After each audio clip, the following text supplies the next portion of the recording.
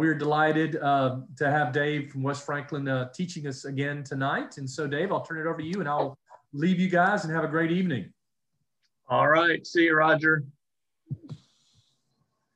All right, everybody. Show of hands. Who's tired? Who is like, I'd like to be other places than here right now?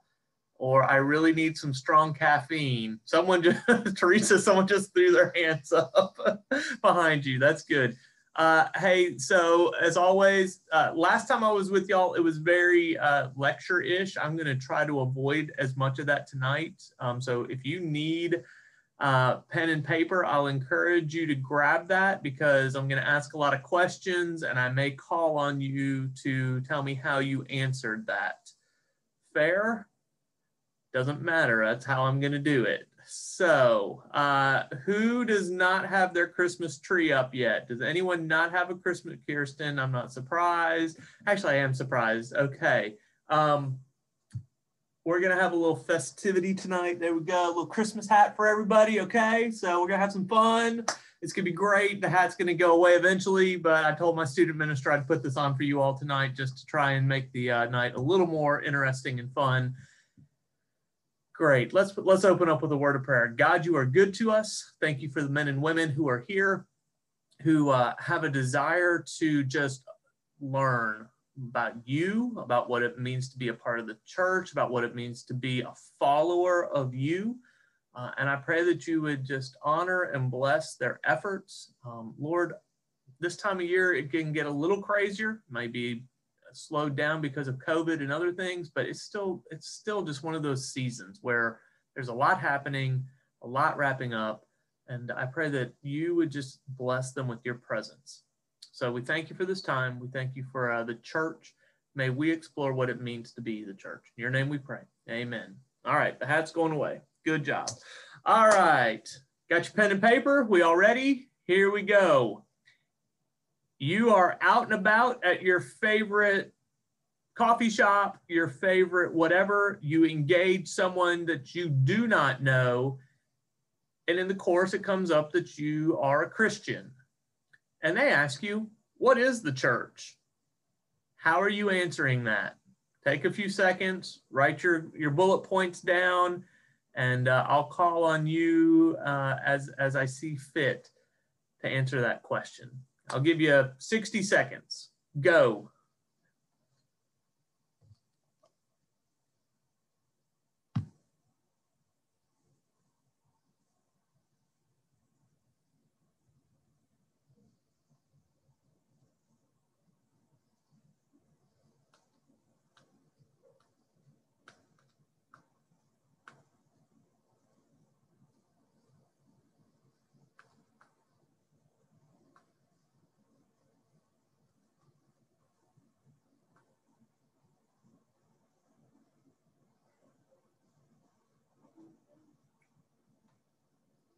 $20 seconds left.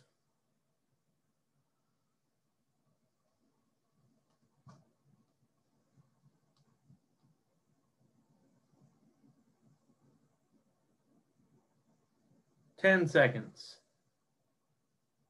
9, 8, 7, 6, 5, 4, 3, 2, 1. All right. Who do I pick? I'm not allowed to pick Kirsten because she'll feel like I'm calling on her just because she goes to our church campus. So I won't start with her. Kirsten, thank you, Ryan, for letting me know that. I will keep that in mind as I call on people. So Kelly P in my lower left corner. How would you answer that? And if you don't want to answer my question, that's fine. You just wave me off and be like, no, but that's cool. I want to hear what you guys think. So I said it's a body of believers that come into the church for ministry, fellowship, discipleship, evangelism, and mission.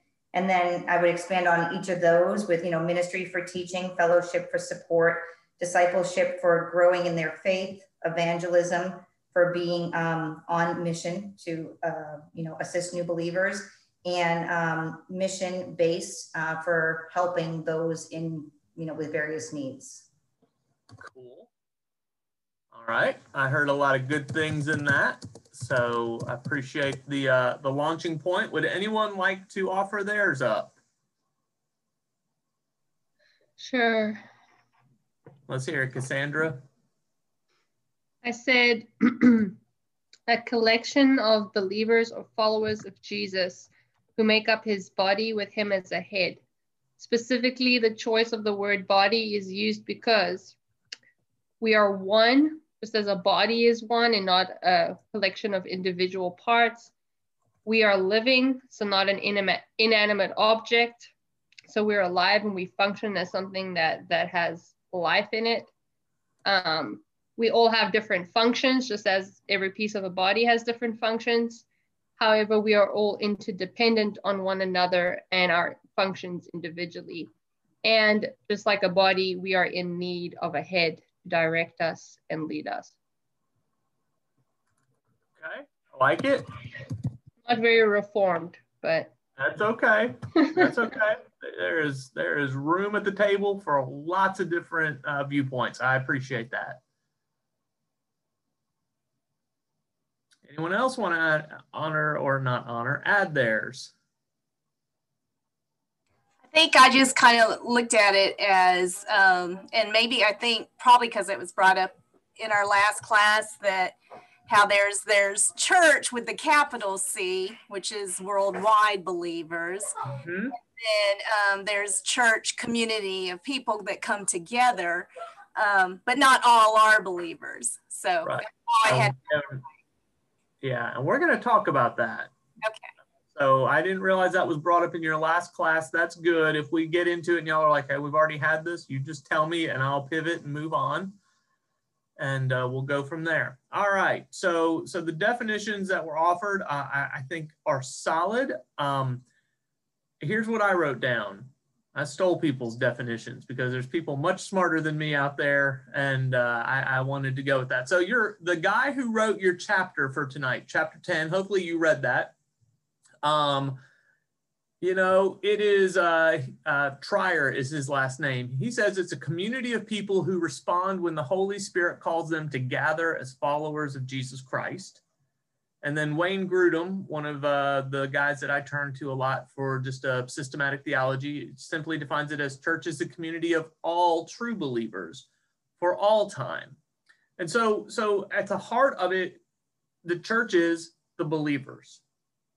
And Teresa kind of hits on that, hey, there's this universal church, but there's also then a local context where some of the other definitions touched on that, and it's under the headship, the leadership of Jesus Christ.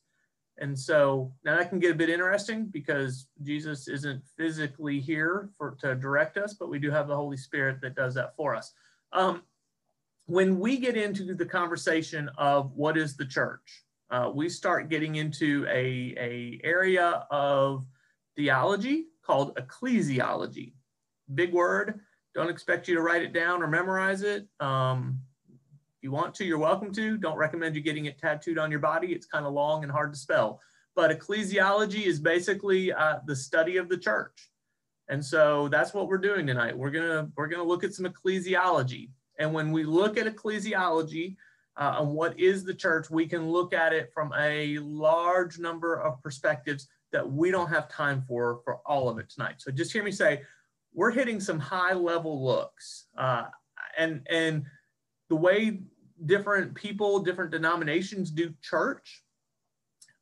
I don't understand all of them. I haven't been Catholic. I haven't been Anglican. So if you ask me, well, why do they do it that way? I'm going to look at you and go, I don't know. That's just how they do things sometimes.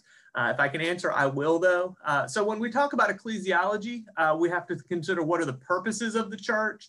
What are the rituals of the church? What's the government of the church? What's the role of the members in relationship to the church? And so ecclesiology has a lot of depth to it. And I think it's something most believers, most followers of Christ don't take any time to really think hard on.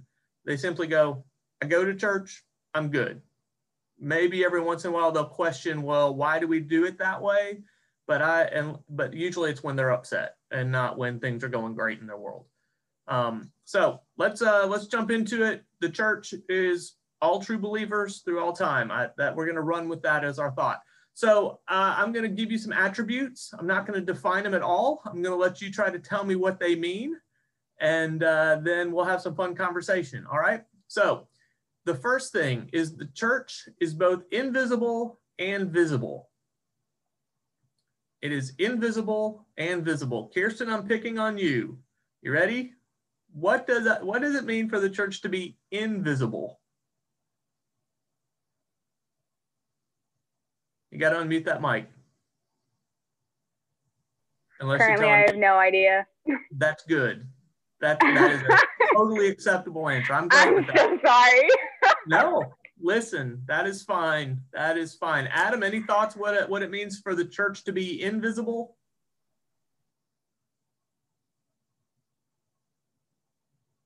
No, that's fair. That's fair. All right. So some of it goes into what Teresa brought up just a little bit ago, but the invisible church is how God sees the church. We as humanity, as humans, we look at each other based on what we can see, the outward appearance, how people present themselves. But only God can truly see the inner part of a person.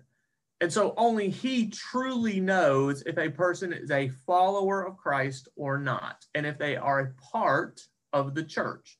And so when we talk about the invisible church, we're talking about how God views the church, how God sees the church. 1 Samuel 16:7 talks about man judges the outward appearance, but God looks at the heart.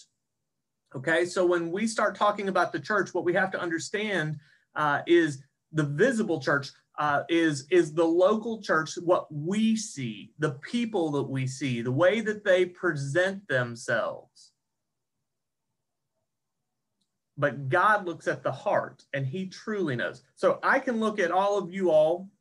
Some of you don't have cameras on, and that's okay. But I can still look at you based on how you present yourself and what you say. And I can say, well, yeah, the way they're talking, the way they're acting, the way they're responding, they're believers, they're followers of Christ. But maybe you've been in church long enough and you can fake your way through it. And you know the right things to say and the right ways to dress and the right songs to sing and the wrong places to stay away from and all of that fun stuff. But maybe in your heart, you haven't truly accepted Christ and submitted to his lordship. God knows that. So you have the visible side, which is what we see, how we interpret and understand one another. And then you have the invisible side, which is how God sees the church and the people who say they're a part of the church. Does that make sense? Okay, so you got visible and invisible. I think you guys talked about this last week. Then you've got local. Well, before we go to that, let me tag on to what Teresa was saying. Y'all help me understand last week. How much did you talk about people, the percentage or the thoughts of the church, that the church is made up of a lot of folks who are probably deceiving themselves? Did y'all talk about that at all? Maybe they're really not followers of Jesus. It was 2 weeks ago. It was okay. 2 weeks ago. Okay. That's cool. So I don't think we did. Okay. So let's sit on that for just a brief second, because it's uncomfortable, but I think it's something that we have to understand, that we live in the South. I don't know where everyone's from. Obviously, we have a large representation of cultures and people here. But if you've grown up in the South, if you've been in the South for any kind of time, you kind of know that, hey, there's this thing called cultural Christianity, where people just go to church because, well, it's what we've always done or what's expected of us. And we're seeing the death of cultural Christianity, which I'm kind of celebrating. But like, I look at my church, and Kirsten, don't you go tell anybody this is what I'm about to say. But I think we have a large number of people sitting in our pews at the Church of West Franklin that are cultural Christians that have deceived themselves. They think they're followers of Christ, but really they're just going through the motions. Cassandra, you've got a question there? Are you clapping, saying, I totally agree with you? I'm clapping. Okay, great. I'm not great with this whole icon thing. Sometimes I'm like, I don't know what that is. And I'm not wearing my glasses. So sometimes it's a little blurry. So it's all good.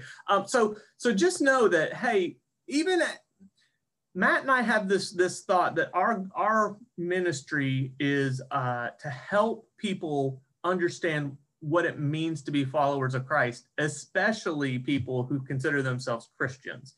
And a lot of times it leads us to having hard conversations with folks going, maybe you didn't have that conversion experience like you thought you did. Now, it takes a while to get there. I'm not just going to walk up to Kirsten and be like, you're not saved, get out of here.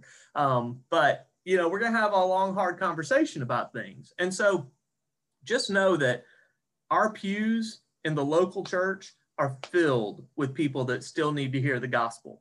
And so we need to be cognizant of that, and we need to be willing to get uncomfortable with the local church.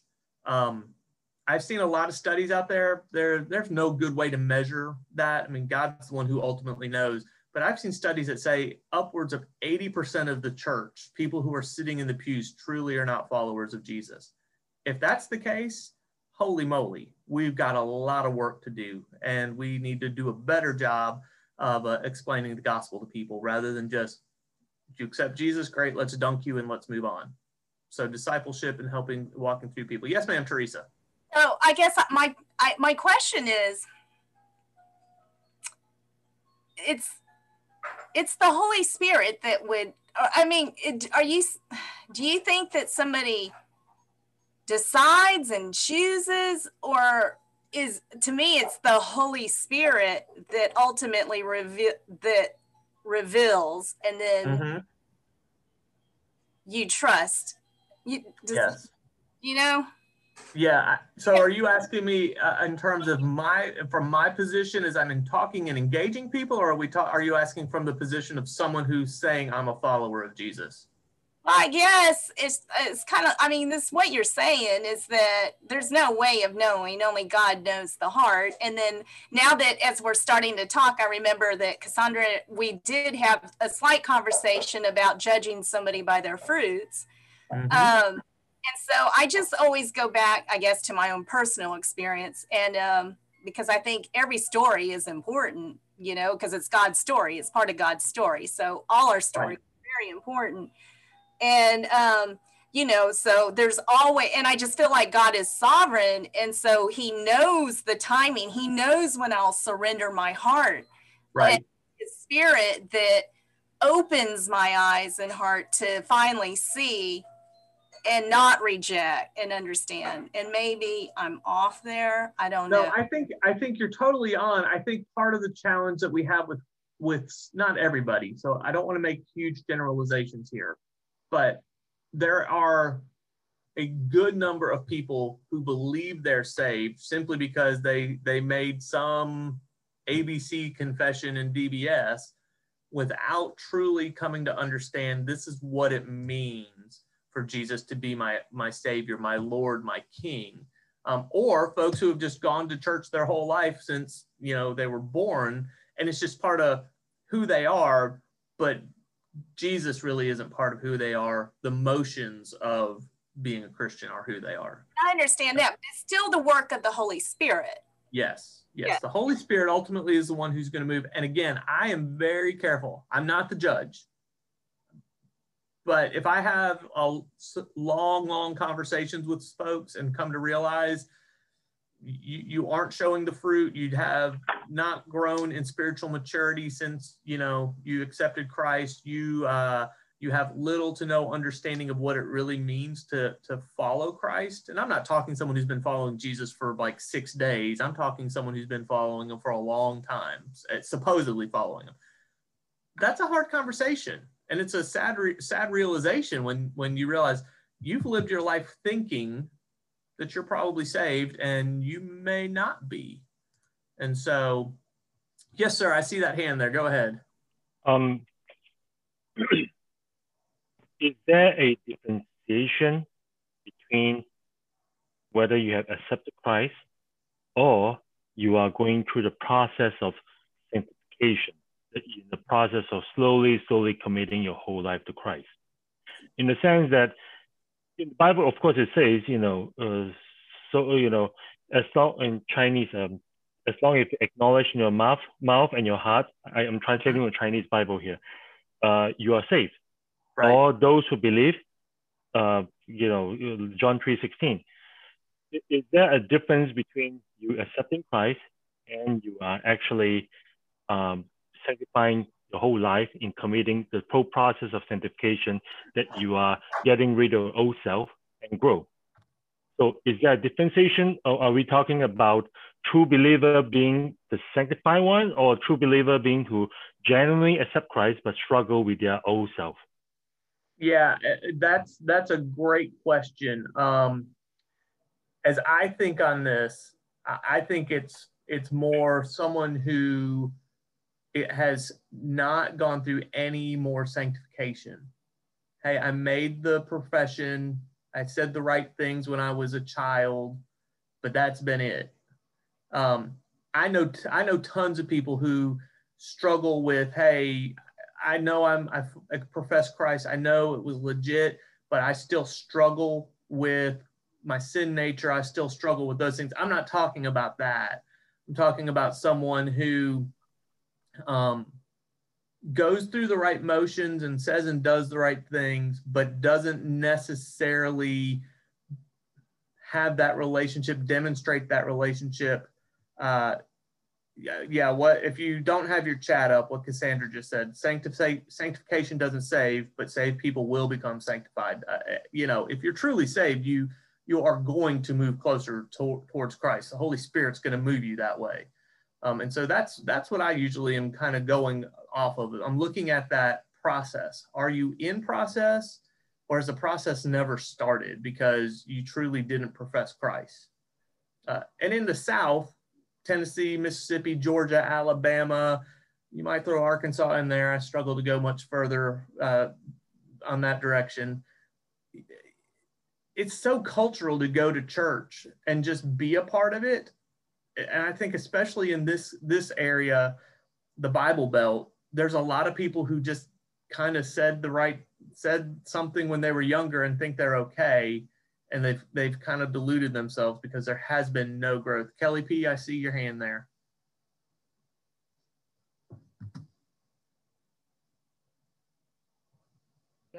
Yeah, I was going to say, as for myself, my whole family is actually newer believers. I was saved only 7 years ago, and then one by one, our family of 6. And we came from a very, very large church out on the West Coast.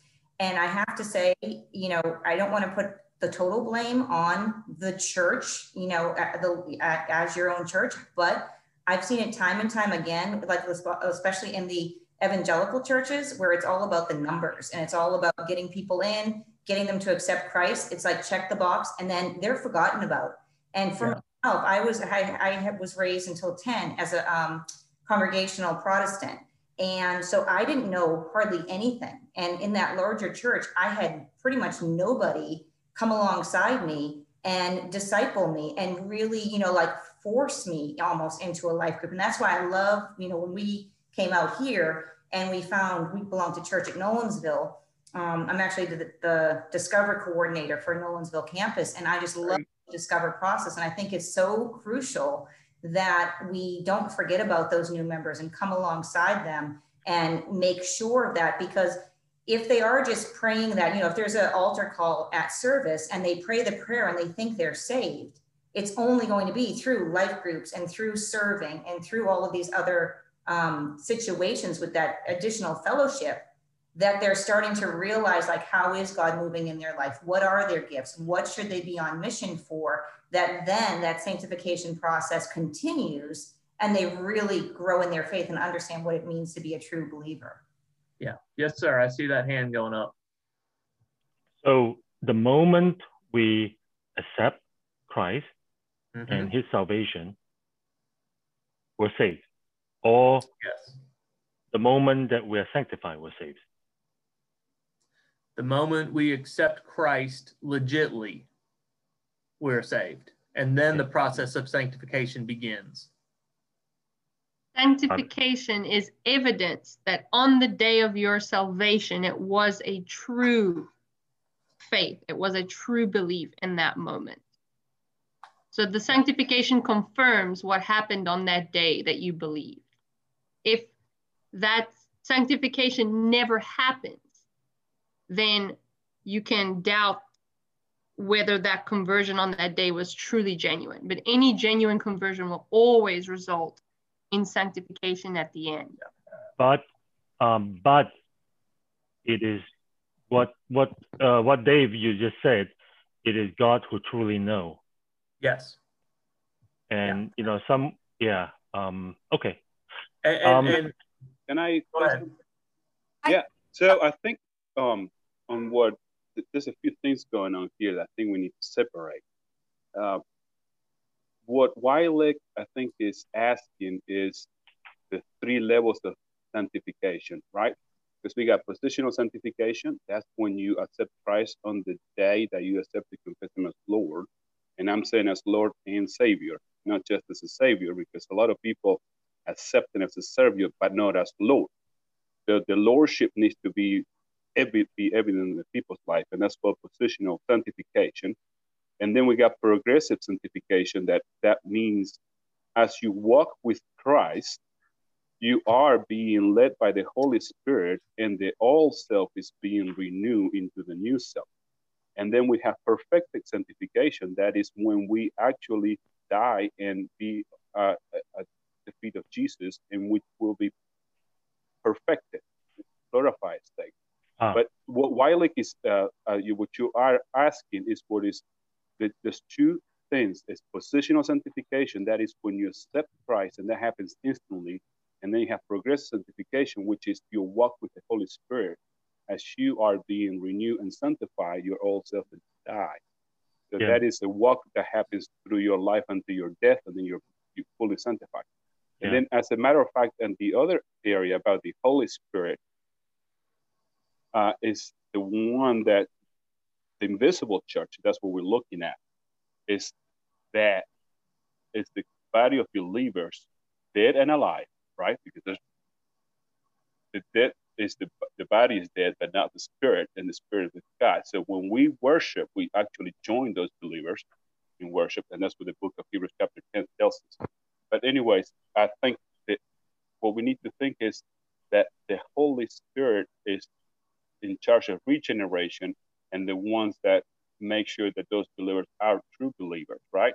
What I'm trying to say is that I see a lot of emphasis on people saying that one needs to do something, but there's nothing we can do because we're saved by grace, right? But then as we walk with Christ and we make him Lord, if you see somebody not making Christ Lord, then he's not a believer. He's just making a false confession of faith. So there's different things going on here. I think in this topic, we need to separate them. What we're talking about sanctification, and what we're talking about, who is a believer, who makes Christ the Lord. Yeah. And so let me jump back in here, because we've gone way off where I thought we were going to go here. What I really want y'all to hear me say is, don't just assume because someone is stepping through the doors on a regular basis and sitting in the pew that they know who Jesus is. That's what I want us to really embrace. We need to be willing to ask the hard conversations, or ask the hard questions of, tell me about that faith journey, that faith relationship you have with Christ. We're not the judge. I'm trusting the Holy Spirit is working in them, and even in me and through me, to either help them move closer to Christ, or to understand simply showing up to church doesn't save you. And I hope no one in here knows my parents. You might. I'm not going to tell you who they are, but my last name will give it some of it away. If you ever meet them, last name. My parents go to church. I am 98% sure my parents are lost, because they equate going to church as salvation. And they're not a part of the church. They attend a local congregation, but they're lost as billy goats. I hope I'm wrong. One last question on this salvation. I just want to run it by you to see if this is the right way to do this. Usually when I approach someone that I feel that I need to verify, I will ask them this simple question, which is offensive question. If you and I were to be hit by meteorite right now, hit by COVID, and we all die, Right. how many percent are you sure you're going to heaven? Right. Just usually how I ask, and then if they say 98% or 100%, I'll ask why. If their answer is that, oh, because I go to church, because my parents are Southern Baptist, for whatever reason other than, because the blood of Jesus Christ has washed away all my sin, yeah, then I kind of get an idea of where their faith come from. If they say anything other than, oh, I do good work, or I serve in, So that. I don't know if that's a good method, but just trying to run it by you. I think that's a fair method to go about, as long as it's not, hey, I'm going to try and scare you into heaven because you may walk out of here and get run over by a meteorite. So yes, ma'am, Teresa. The word accept drives me crazy. Uh-huh. I feel like when you accept something, that doesn't necessarily mean you've opened the gift. Right. And so I guess I've always looked at it as it's a trust issue. Either we trust what God said is true, and we trust he did what he did, and then we grow in that trust. But the word accept just drives me nuts, because it's like I did something going back, but we did nothing. So to me, I think even that, it's all a trust issue. Yeah. And grow in that trust. Just to explain why I use the word accept, because usually I'm sorry, it wasn't towards you. Oh, no, I understand. But the way I look at it is salvation is a gift. It's a gift from God to us. We need to accept that gift so that we have salvation. If we don't accept the gift, it's not ours. Yeah. And let's go back to the church here. This is a great conversation. I love this. I'm all about this. I'm so going to just email Roger later and be like, dude, we so went off the rails where we were supposed to go. I love it. So, but he's also expecting me to get y'all to a certain place in the conversation tonight. So I don't want him to come back and throw tomatoes at me if I can help it. All right. So listen, I love this conversation. Let me just affirm again, I want us to make sure we understand there's folks in our pews that we need to be ministering to just as hard as we are to the folks outside of the pews, and making sure they understand who Jesus is and all of that. So we do that in love. All right, back to the church. Visible, invisible, local, and universal, or Catholic.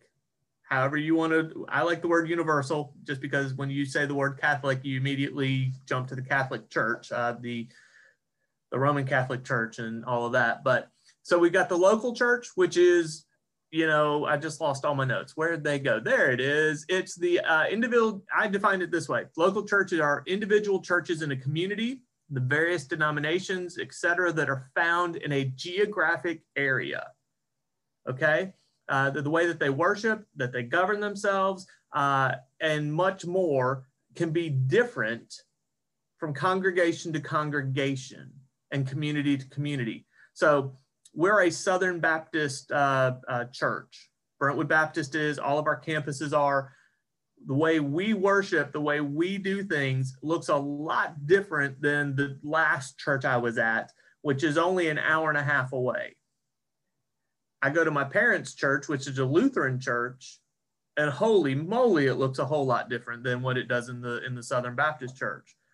Kelly, I'm sure if we were to pick your brain, we'd find that the church you were out on the West Coast does things even totally different than Brentwood does. So when we talk about the local church, we're just talking about individual churches or a denomination that's within a geographic area. And sometimes that geographic area can be fairly large. So you're like the Methodist Church. Well, it's across the whole globe. And they have similar characteristics, but even their local congregations are going to have different flavors of how they do ministry and how they worship based on where they're located. A Methodist church in Africa is going to definitely worship a whole lot different than a Methodist church here in Nashville. But they're still worshiping the same God. So just know that there's the local church, different flavors, different ways of doing things. And then there's the universal church. And the universal church, or the Catholic Church, that refers to all true churches throughout all time. Okay, and so it's not dependent on a denomination, but instead shares the identifying marks of the church, which leads me into my next question. What are the identifying marks of a church? So if you come upon a gathering of people and they tell you, we are a church, what are you looking for to really be like, yes, I agree, you're a church? And I'm thinking really big picture stuff here. I'm not talking like they got to use real wine and fake bread or whatever. I'm talking real big picture, high level marks here. What do y'all think? And A crucifix. Say again? A crucifix. So they have to use the crucifix, okay? The cross. Yes. So maybe, but probably not. Think even bigger. Preach from the Bible. Bingo, there's one. Exactly, the Bible. So we call that the word, that scripture is being rightly preached and taught. The Lord did common faith, which to me would include doctrinal beliefs which come from the Bible, corporate worship, and community and discipleship. Okay. I understand where you're coming from. Let me go ahead and quit the guessing game. It's the sacraments or the ordinances.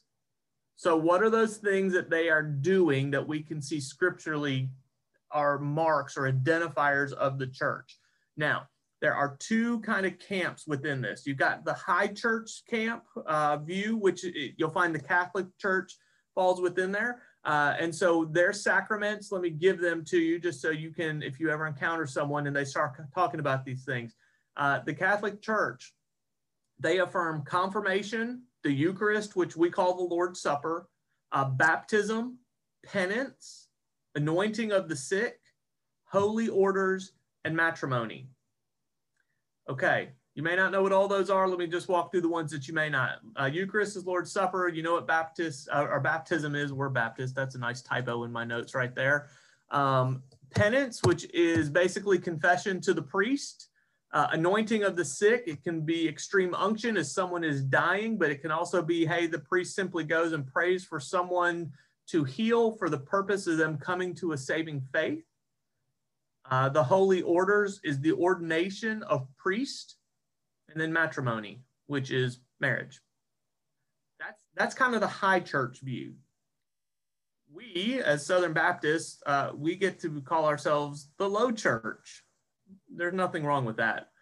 But just know that most of the Protestant churches hold to two ordinances, baptism and the Lord's Supper as the marks. If I want to determine if a group is truly a church, are they baptizing in the name of the Father, Son, and Holy Spirit? And are they taking the Lord's Supper in remembrance of what Christ has done through and on the cross? We can debate all day long about the other ones. We're not going to, for the sake of time. Just know that different denominations, they kind of play out different ordinances. And so if you have a high church, which I would say Eastern Orthodox, Catholic, maybe some Anglican, an Episcopalian within there, they're going to have more that they hold to and say, these are the things that a true church is going to do. Whereas a low church, Baptist, Church of Christ, I'm trying to think of some other ones, Presbyterians, some others within there, they're going to hold to more of just, hey, we've got two ordinances, baptism, Lord's Supper. And those are the marks that we look for saying this is truly a church. There are a lot of great organizations out there that don't do these things. They're still doing the work of God and growing the kingdom, but they're not necessarily a church. So a lot of parachurch organizations are out there. I come from student ministry world like Young Life and FCA and Campus Crusade for Christ. Some of those, they're not doing the Lord's Supper and they're not doing baptism. Therefore, I would not consider them a church. Does that make sense? I'm hoping so. I'm not seeing anyone with a huge confused look other than me. So we're good. All right. Moving on. All right. I feel like I'm overlooking something here. Church. Hey, Dave, Ryan. this is Ryan. Can you hear me Yes. okay? I hear you just fine. Sorry, I'm traveling to a meeting. So is there any rhyme or rhythm behind how regular the Lord's Supper should be offered to a congregation? I mean, I know certain denominations do it weekly, others do it monthly, others do it quarterly. There is no scriptural rhyme or reason that I can come across. And so I grew up in a church that, man, we did it every week. And now looking back, I see great value to that. At the time, though, I was just going through the motions. Now I'm part of a campus that, I mean, we do Lord's Supper, I think, about 8 or 9 times a year. So, you know, not every month, but at least once a month, pretty close. And I get why they do that. So it doesn't say, you know, it's kept before you, but it's not like constantly, and it just kind of becomes this rhythm and routine.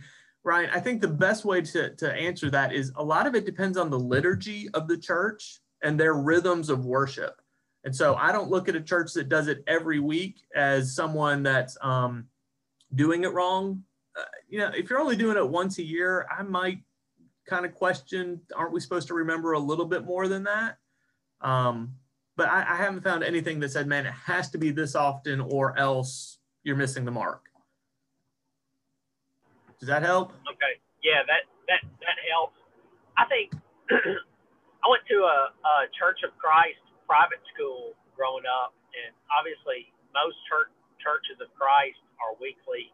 Mm-hmm. Take the Lord's Supper weekly. And I mean, I think the belief is it really brings your center of gravity back to neutral. And I get that. It really, and it grounds you, and just like it's supposed to do, it helps you remember why you're doing everything you're doing. Yeah. I mean, I agree. Granted, when I was a teenager, I didn't see it that way, but anytime you can take the Lord's Supper and do it with the right intent of, I'm doing this to remember what Christ has done, as long as we're not attaching some kind of, you know, belief that, hey, this is part of your salvation process or anything like that, then yeah, as long as it's a remembrance and it helps you remember who God is, what he has done through Jesus on the cross, and how I respond to that, then I think the more you can do it, the better. You know, I also, anyway, I won't make that comment. Never mind. So.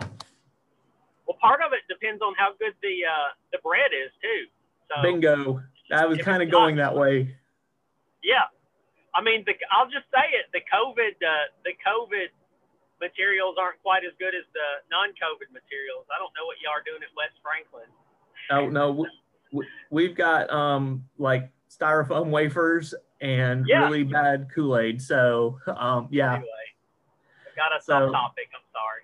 No, it's okay, man. Listen, growing up Lutheran, they did it right, man. It was delicious bread every Sunday, and I would be honest, I'd be lying if I didn't tell you that after services, all the teenagers would run to the communion room to eat the leftovers. So it was great. It was great because we were hungry. All right, let's move on. Let's talk some fun here. You ready? Church polity, or the governing of the church. How does the church lead itself? What does this look like? Oh boy, it can get crazy. So we're going to hit high level on this. Kirsten, you ready for this? Yes, she's like, I have no clue where we're going. This is great. So there are 4 major forms of church polity. Okay, now when I say polity, what I'm talking about is how does the church lead itself? How do they decide who's in charge? How do they make decisions? And so this is kind of the hierarchy of how the church leads itself. Okay, and so when we get into this, there's 4 major forms of church polity. Let's walk through them. The first form is the Episcopalian polity. Now, this is not necessarily based on the Episcopal Church, but instead It is more about how it's governed. And so in the Episcopal polity model, it's governed by bishops who meet in councils and synods. And bishops are presided over by higher ranking officials. So examples of churches or denominations that use this form of government, the Catholic Church. You got bishops who have cardinals over them, who have the Pope over them. So it's a hierarchical system. Other denominations, you can argue about some of these. I've tried to really weed out the far outside cult-like ones, but like the Eastern Orthodox Church uses this form. Some Anglican churches, or most Anglican churches, and you can find some Methodist and some Lutheran churches that are using this. So that's your first form. It's the one that you can find throughout history, especially with the formation of the Roman Catholic Church. All right. So very, very easy to understand and study this form of polity. The second one, very similar to the Episcopalian, but it's called the hierarchical polity. Similar to the last one, but it's more complex in its hierarchy. There's more levels of leadership. It kind of gets confusing and kind of muddies the water for who's really in charge. And as I've read on this, and I haven't spent a lot of time reading on this one, what I have found that a lot of the organizations that use the hierarchical polity model, what they're really, when you look at who they are, I wouldn't call them Christians. You've got the Mormons in there. You've got the Jehovah's Witnesses in there, and we can argue all day long. I don't put them in the Christian camp, but the Seventh-day Adventists are in there. And so these are organizations that kind of add a lot more layers to the mix of leadership.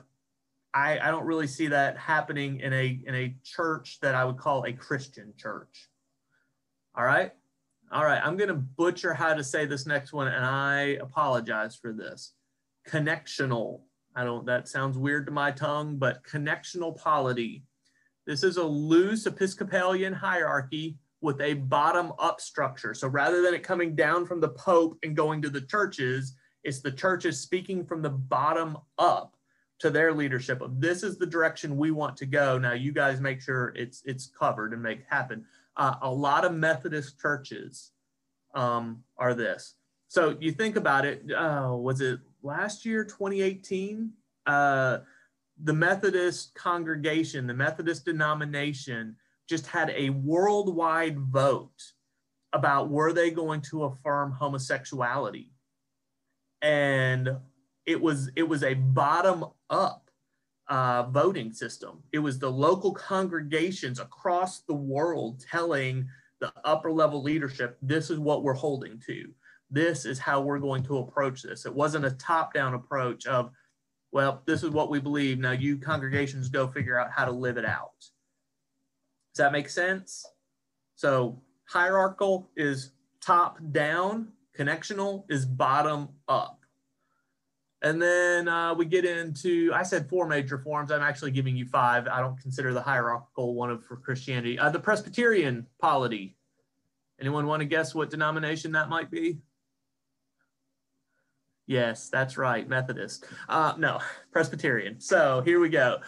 So this is a hierarchy of councils which govern a growing number of congregations. So you start with one congregation, which is called a session, and the leadership then goes, hey, I've got one church I'm leading, and then it takes a step up into a larger council, which is several sessions together, and then another step up, which is into like, eventually get into like a synod or a general assembly.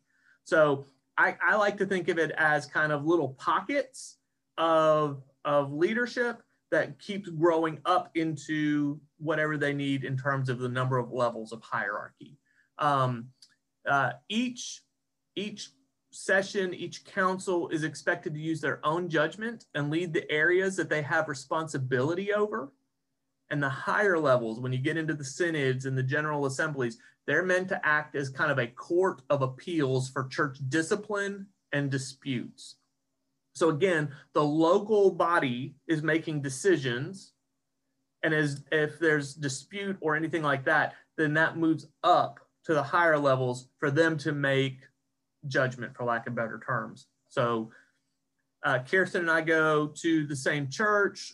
She and I have a disagreement. Our local leadership rules in Kirsten's favor and says, hey, she's in the right, Dave's in the wrong. I don't like that decision. I'm going to take it to the next level of leadership. And they're going to say, no, Dave's right, Kirsten's wrong. And she's going to be like, I don't agree. Let's take it to the next level of leadership. It's kind of, in my mind, you think about it kind of like the local courts. You know, you can appeal up so many layers and eventually you hit the Supreme Court and they're like, you can't go any higher than right here. And so just keep in mind, in the Presbyterian polity, it's local leadership. It's just moving up when there's disputes or confusion or there needs to be clarification on things. Is all this making sense so far? I hope so, because I got confused sometimes reading about it. And so last one I want to talk about is congregational polity. That is what we are. Southern Baptist are our congregational leadership. And so what this is the local congregation rules itself. They elect their own leaders. They ordain their own ministers. They set their own agendas for ministry, and they're not bound to one another, except in the moments that they choose to cooperate with one another. And so you've got Baptist, which are in there. You've got non-denominational churches. I guess you can't really say non-denominational denominations. I believe Church of Christ falls within there. Just folks that are like, hey, we don't have a governing body. There's no one over us telling us what to do. So like Southern Baptist, we as Brentwood Baptist can make our own decisions and there's no higher authority that can tell us, nope, you can't do that. We have chosen to be a part of the Southern Baptist Convention, meaning that we're cooperating with a larger number of churches for the good of missions and engaging people with the gospel. But we aren't required to do anything that the Southern Baptist Convention says needs to be done. Does that make sense? Every one of these has its pluses and its minuses, you know, and even, again, because of local congregations and how they all have their own flavors, it's going to play out a little differently, even when you get into some of the mainline denominations like, you know, Methodist, who are kind of structured, but it's just going to play out different in every little community area. Comments or questions up to that point? Yes, sir. I see a hand. Need you to unmute your mic, please. There you go. I read through all this and I realized that are this similar to how churches were in the New Testament, or are they different? I would say they're different now. I mean, the New Testament churches were really working under the, it started out, I would say, kind of, well, the apostles were leading. And so, you know, they were the leadership. They were establishing the New Testament church. That's what we read about in the New Testament. When we get out of the New Testament era, trying to go back to my church history, around 386, I believe, is when Constantine made Christianity the official language. And that's when the Roman Catholic Church really took root. And you began to see that, the Episcopal polity really take place and launch. But I'd say up until about 386 AD, you didn't have a whole lot other than, hey, you kind of had church leadership, but it was more local. And you would see, you know, when you read the New Testament, it was a lot of local leadership, and they would turn to the apostles when there was a disagreement or clarity was needed. What they did in between those two times, I'd have to go back and reread my church history. So based on your understanding, if my understanding is correctly, God did not mandate whatever type of church polity that is, or is that a certain, yeah? I mean, the Catholic Church will argue with you that he did when Jesus said to Peter, upon you I will build this church. You'll be my rock upon which I build. The Catholic Church will say, well, no, that right there proves us. But I mean, the rest, a lot of these polities, like the Congregational, the Presbyterian, the Connectional, a lot of them didn't come out until the Protestant Reformation occurred.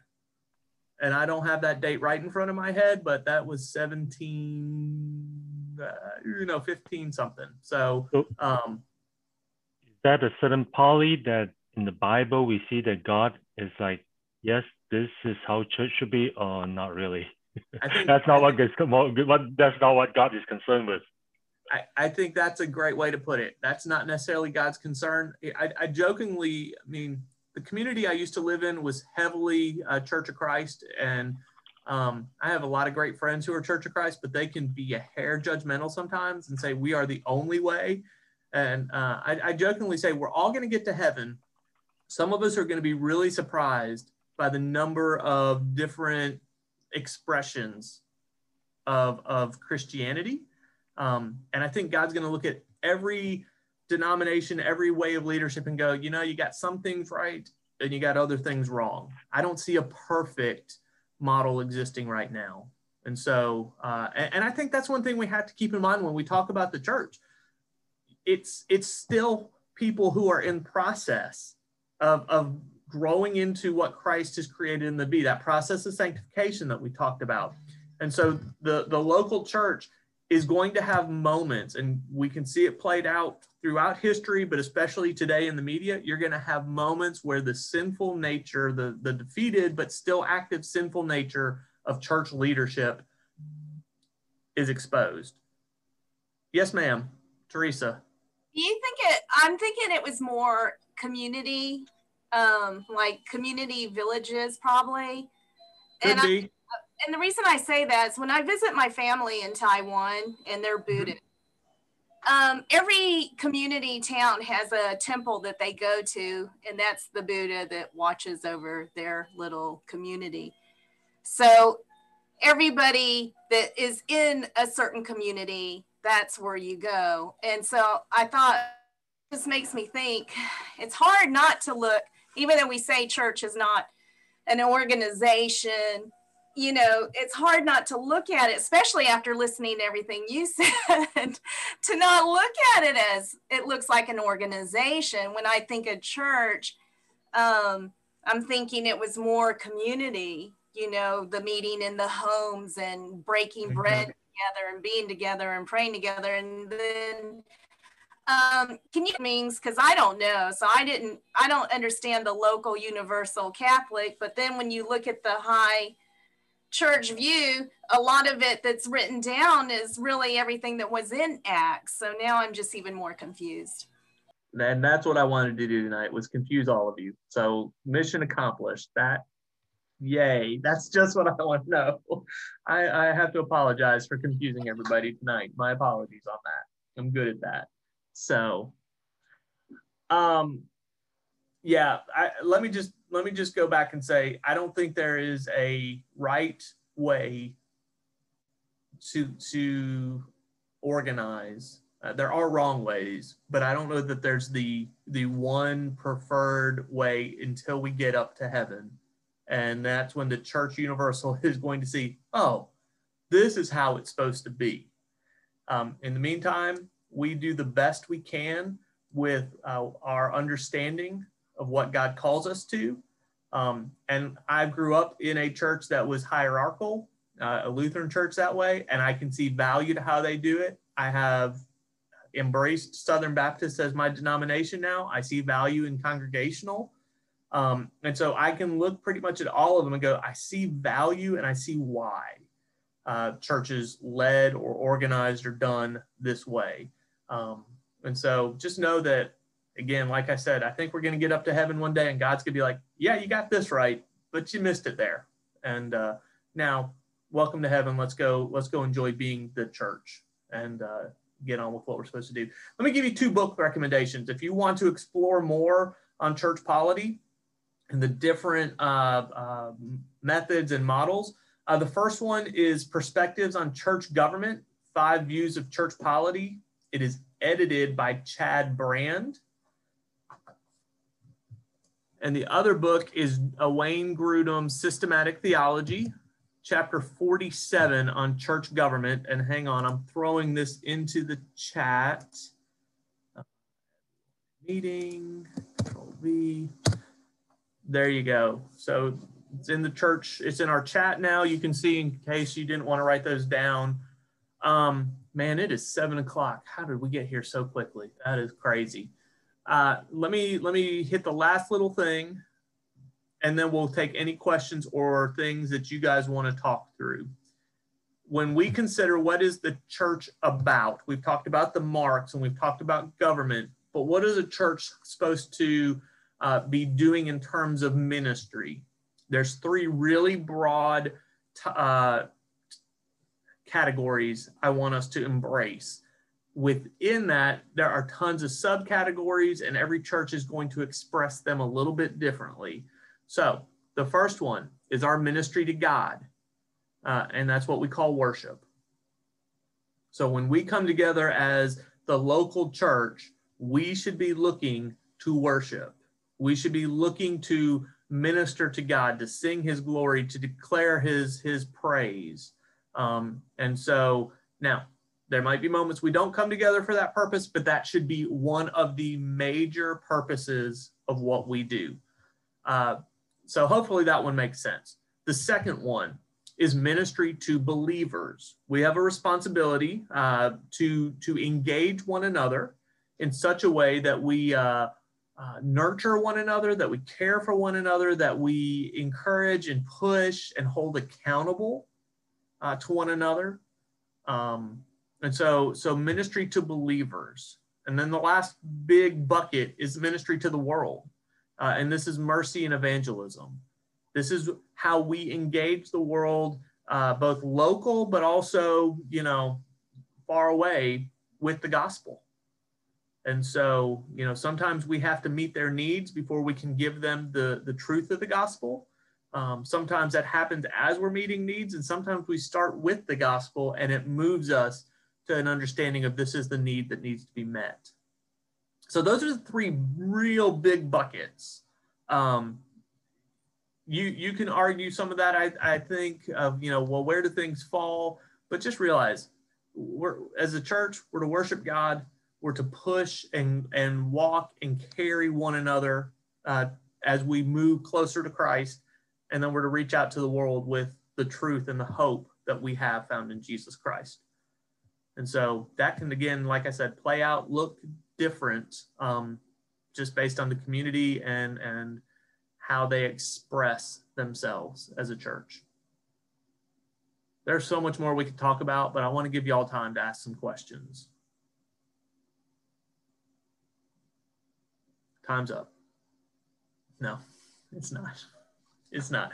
What questions do you guys have off of your reading, or just, hey, like Teresa said, I totally confused her. So, how can I help clarify? All that fun stuff.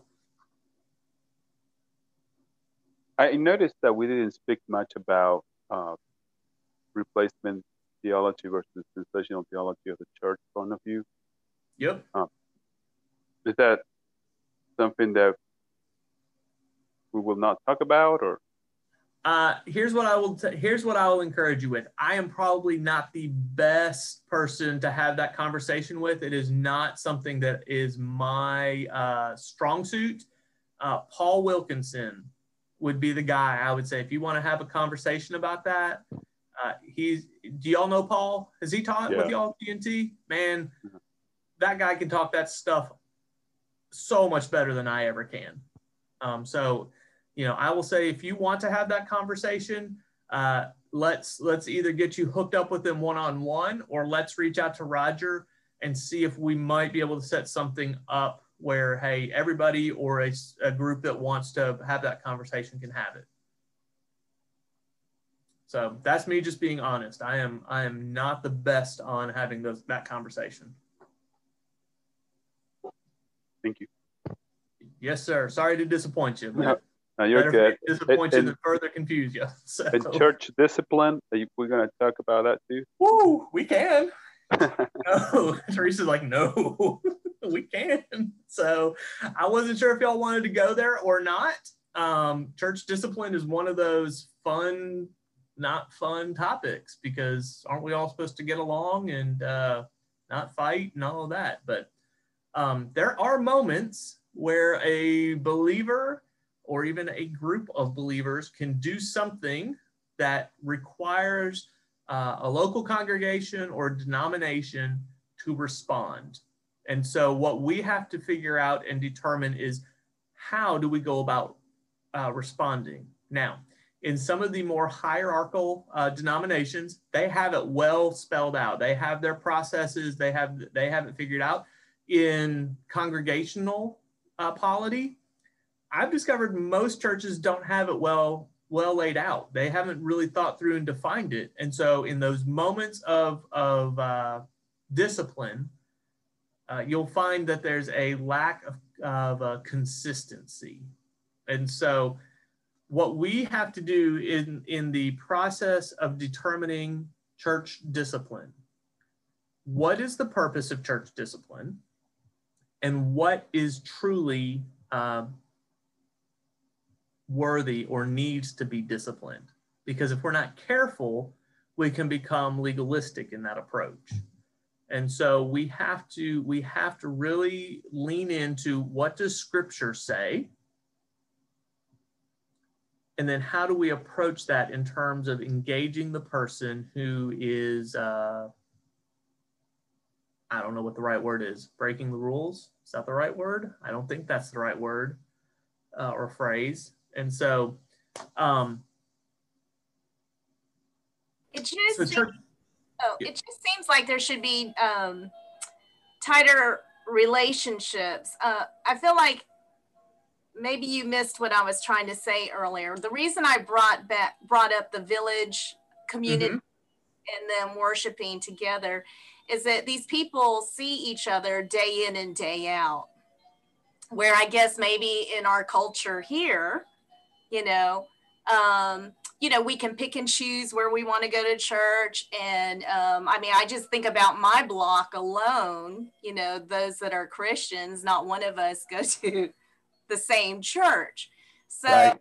You're not really doing that living. When I think of Acts again, I think of communities. And maybe more so, I get, because I was talking to Paul this past Sunday about it, and he thinks we're more like we were the church from the beginning, only there was no time to go deeper into it. And I'm thinking, does he think that because of COVID, we're stuck at home and Zooming and, that type? Maybe. Possibly, but I really think that's missing, because then that goes into church discipline. Really, how do you go in discipline? I mean, there are the foundational from the word, but when there's no relationship, right? How do you do that? Bingo. I think you're hitting it hard there, Teresa. You're right on it. The relationship is going to allow discipline to happen in healthy, redemptive ways. You all don't know me at all. You have no clue if I'm living a life that is pleasing to God or a life that is sinful.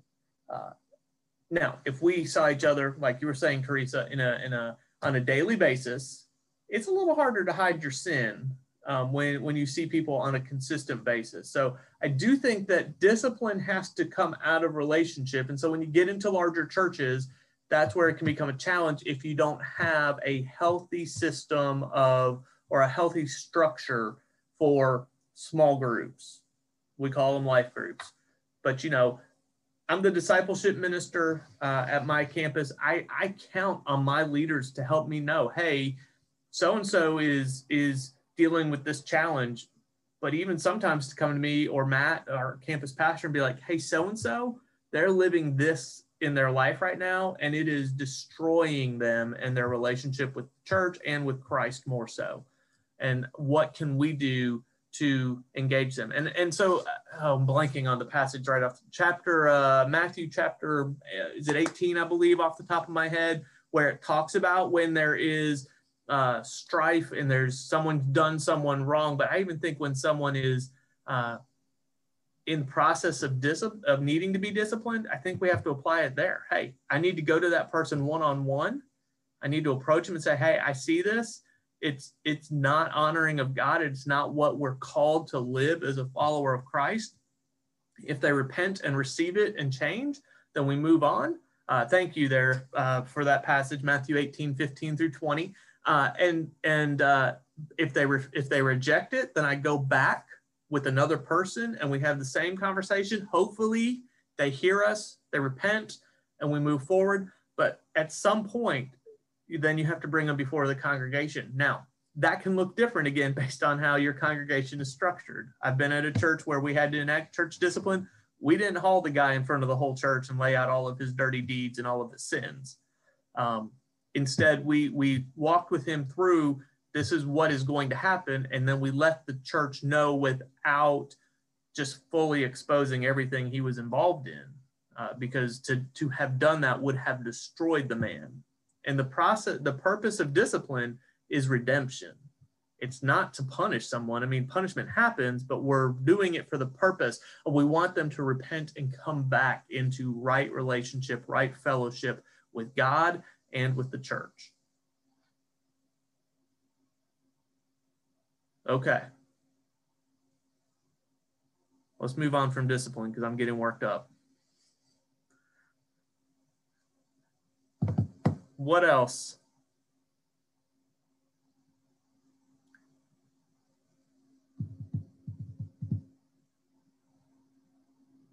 Okay, I'm not seeing any hands. I'm not seeing anyone move towards the unmute button. Yes, sir, I see a hand. There we go. I mean, among our Chinese congregation, we have somewhat a big debate about how much church should involve in politics. Oh. It went like really, really heated and crazy. We have Republicans, we have Democrats, we have some extreme Republicans, and so extreme Democrats. Yeah, extreme Democrats. It is like, so it is a little, and we're trying to figure out as a congregation, how to facilitate the whole process. Yes. All right. So let's go ahead and address the elephant in the room. It's much like church polity. The Democrats don't have it all right, nor do they have it all wrong. And the Republicans don't have it all right, nor do they have it all wrong. And so I think as we consider politics and how the church responds to politics, the first thing that we have to remember is we serve a God who is bigger and better than any government that's out there. And so we have to make sure that first and foremost, that our allegiance is to the kingdom of God, not to the nation of whatever. So a couple weeks ago, Brentwood, on, I think it was November 1, we preached on politics. And as I preached that Sunday, which I was like, why am I preaching this Sunday? This is a crazy thought. I was cursing because Matt was on sabbatical and I got stuck with it. So it was good though. I at least I had it in my notes. I don't know if it came out of my mouth. I wanted people to remember, you serve a God who is not the nation of America, the country of America. I mean, America is a good country, but God's kingdom is bigger, better, badder, much, much greater than America ever will be. The second thing I think we need to remember in terms of politics is God is sovereign, and the people who are serving in government are only serving that way because God has allowed that to happen. And so if, I can only use America as my basis for this because I've never lived anywhere else, but if God is sovereign and he puts someone that I don't necessarily hold to their policies as the president, then I have to trust that God has a purpose for that person. And maybe the purpose is he's trying to draw his people back to him. Maybe his purpose is he's trying to address some social injustices that need to be addressed within our country. Maybe there's a purpose within there that I can't even fathom. That's where my faith has to come in and not allow me to be drawn into fear. Now, in terms of making a true stand from the pulpit, what should the church do? That one I struggle with a little more. I think there's certain topics though, right? Where, and this is, we used to look to our church on the West Coast and they refused to take a stand on certain issues that are completely opposed to scripture, you know. Sure. So, you know, even with, you know, younger congregants, you know, we're kind of turning a blind eye to, you know, living together before marriage, and, you know, Sure. or homosexuality, and there's a number of topics that it you know, it does get a little, people get really uneasy when the topics come up. But I think if we're doing a disservice to our congregations if we're not giving them, if nothing else, directing them to scripture so that they can go into prayer and communication with God to see what would God have them do, anything about that. So we're not just ignoring it. And I will agree with you on that. I think within that, we're talking about cultural engagement, not political engagement necessarily. I can see where politics may come into that. You know, we don't ever need to be scared to address non-truth or injustice. We definitely need to be willing to stand up and say, here's what God has said through scripture. When it comes to standing in the pulpit, though, and going, hey, we need to embrace or endorse this political party, then I start going, well, wait a minute, we're elevating, could we be elevating that political party or that position above the kingdom of God? And that's where I struggle. So I appreciate Brentwood. We do not get into the politics game. We don't make at least I haven't heard anyone make a strong case for this person or that person. And so, you know, it's, I feel like I'm dancing all around this topic, and hopefully I'm hitting a few key points there. But let's as we consider politics, as we consider engaging people, as we consider ministering to people, let's remember to point them towards God and his kingdom, not a political party, and go from there. Okay, someone just unmuted. I don't know who though. It was me, Dave. Yes. I mean, the church, it's okay for the church and church members to advocate on behalf of things that are biblical. There's nothing wrong with that. Issues that pertain to the church, whatever on what party, I've got opinions there, but that's not what we're talking about here. The church should be a nonpartisan organization that focuses and advocates on behalf of the kingdom. Yes. And that's okay. That's okay. Totally agree.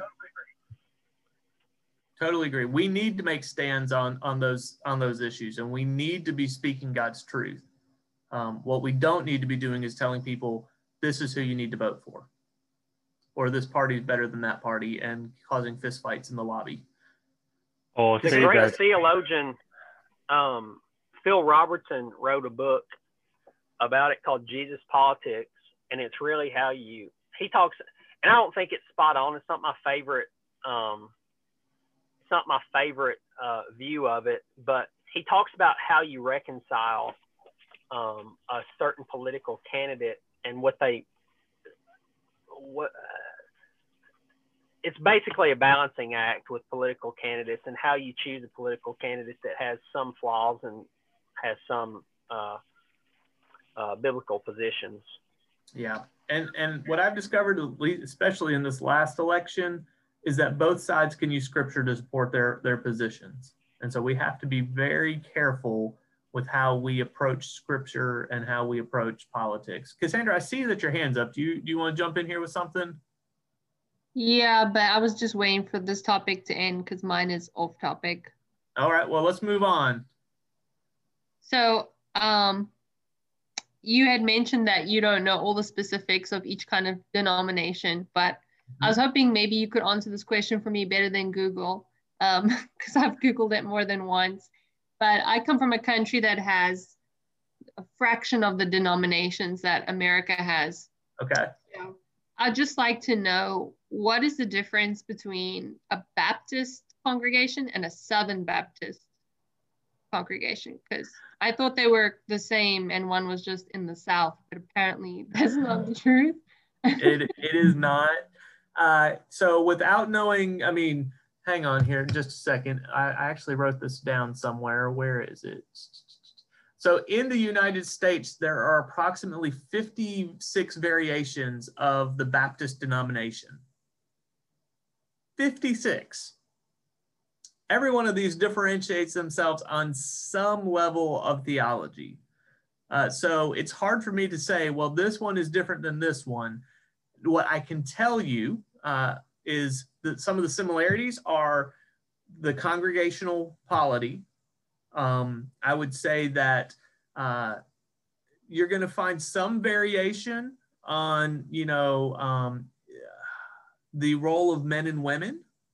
You're going to find some that are much more conservative and some that are, I don't want to use the word liberal there, but some that are egalitarian versus complementarian. That's a good way to put it. You'll find some that are more egalitarian, which means, hey, men and women can both do exactly the same thing, versus complementarian, which says, hey, men are created for certain roles and women are created for certain roles, and they complement one another. So that's going to be one area that I've actually found a lot of difference in, Cassandra, in between Baptist denominations, is the eternal security of the believer. Can you lose your salvation? Southern Baptists hold that you cannot, that there's the eternal security of the believer, but there are many Baptist denominations that would say, no, you can lose it. You sin once, you've lost it. You need to go get saved again. And so that seems to be a lot of time the big issue is the eternal security of the believer. And if you want a good book on that, he's a little older. Charles Stanley wrote a great book called Eternal Security. If you haven't read that and you want a good understanding of that, I would say read his book.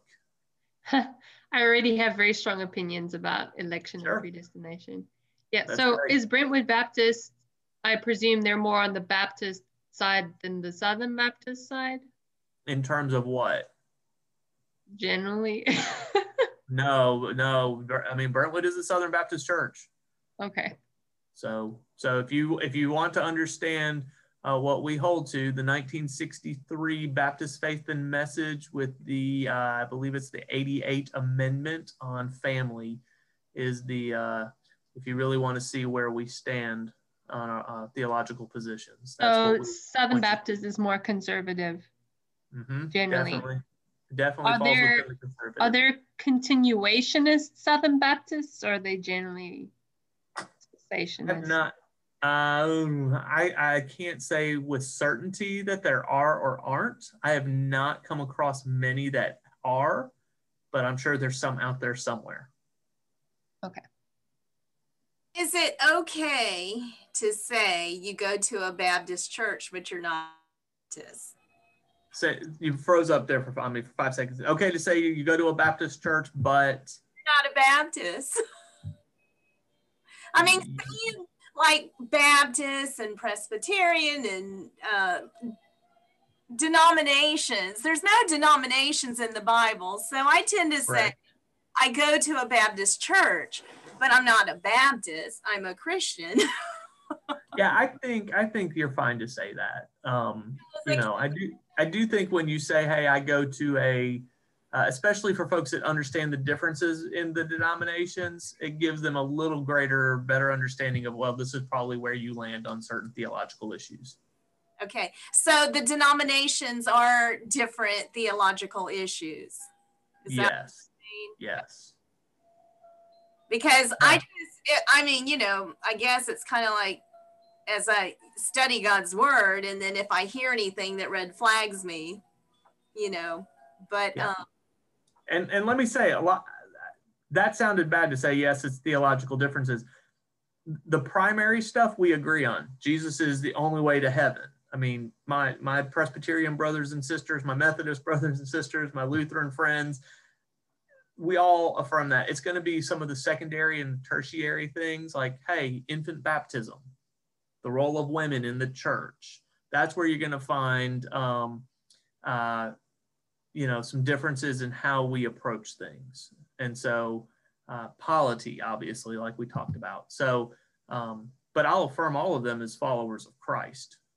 So, so I have no problem with you saying, yeah, I go to a Baptist church, but I'm a Christian. And I'm good with that.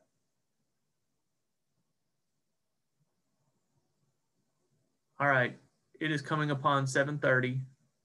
I don't know about your brains, but mine is starting to get really foggy. So let me wrap us up with a word of prayer. Let me also give you my email address. If you want to continue some conversations, I'm putting it in the chat. If I can type and talk at the same time. There's my email address. You feel free to reach out to me. If I can't answer it, I'll point you towards Paul. Or if I don't want to answer it, I'll point you towards Paul. Maybe I should say that too. So I'll let Paul have the fun. But yeah, again, it's been good to be with you. Hey, let me real quick. I know Roger talked to you guys about the book. Let me just give a glowing endorsement to Canoeing the Mountains. If that book is so good and really is worth the time and energy to read, as it really helps us think through how do we do ministry, especially now with COVID, but even as we are engaging a culture that is moving away from Christianity as the primary expression of faith. So Todd Bolsinger's the author. The other books he mentioned, man, they're good too. I've read all of them, but Canoeing the Mountain, I'm actually picking it back up over Christmas break and rereading it to remind myself of what was in there. So cool. All right, let me pray for you, and then I'll wrap us out of here. God, you're good to us. In those places where I was confusing and foggy, I pray that you would help us to either explore more and get clarity, or help us just to forget about it. And then, God, in the places that challenge us and places that we are kind of going, maybe I need to explore that more. Give us the determination and the gumption to follow through on that. But most importantly, God, help us to understand what it means for us as individuals to be a part of the church, part of the body.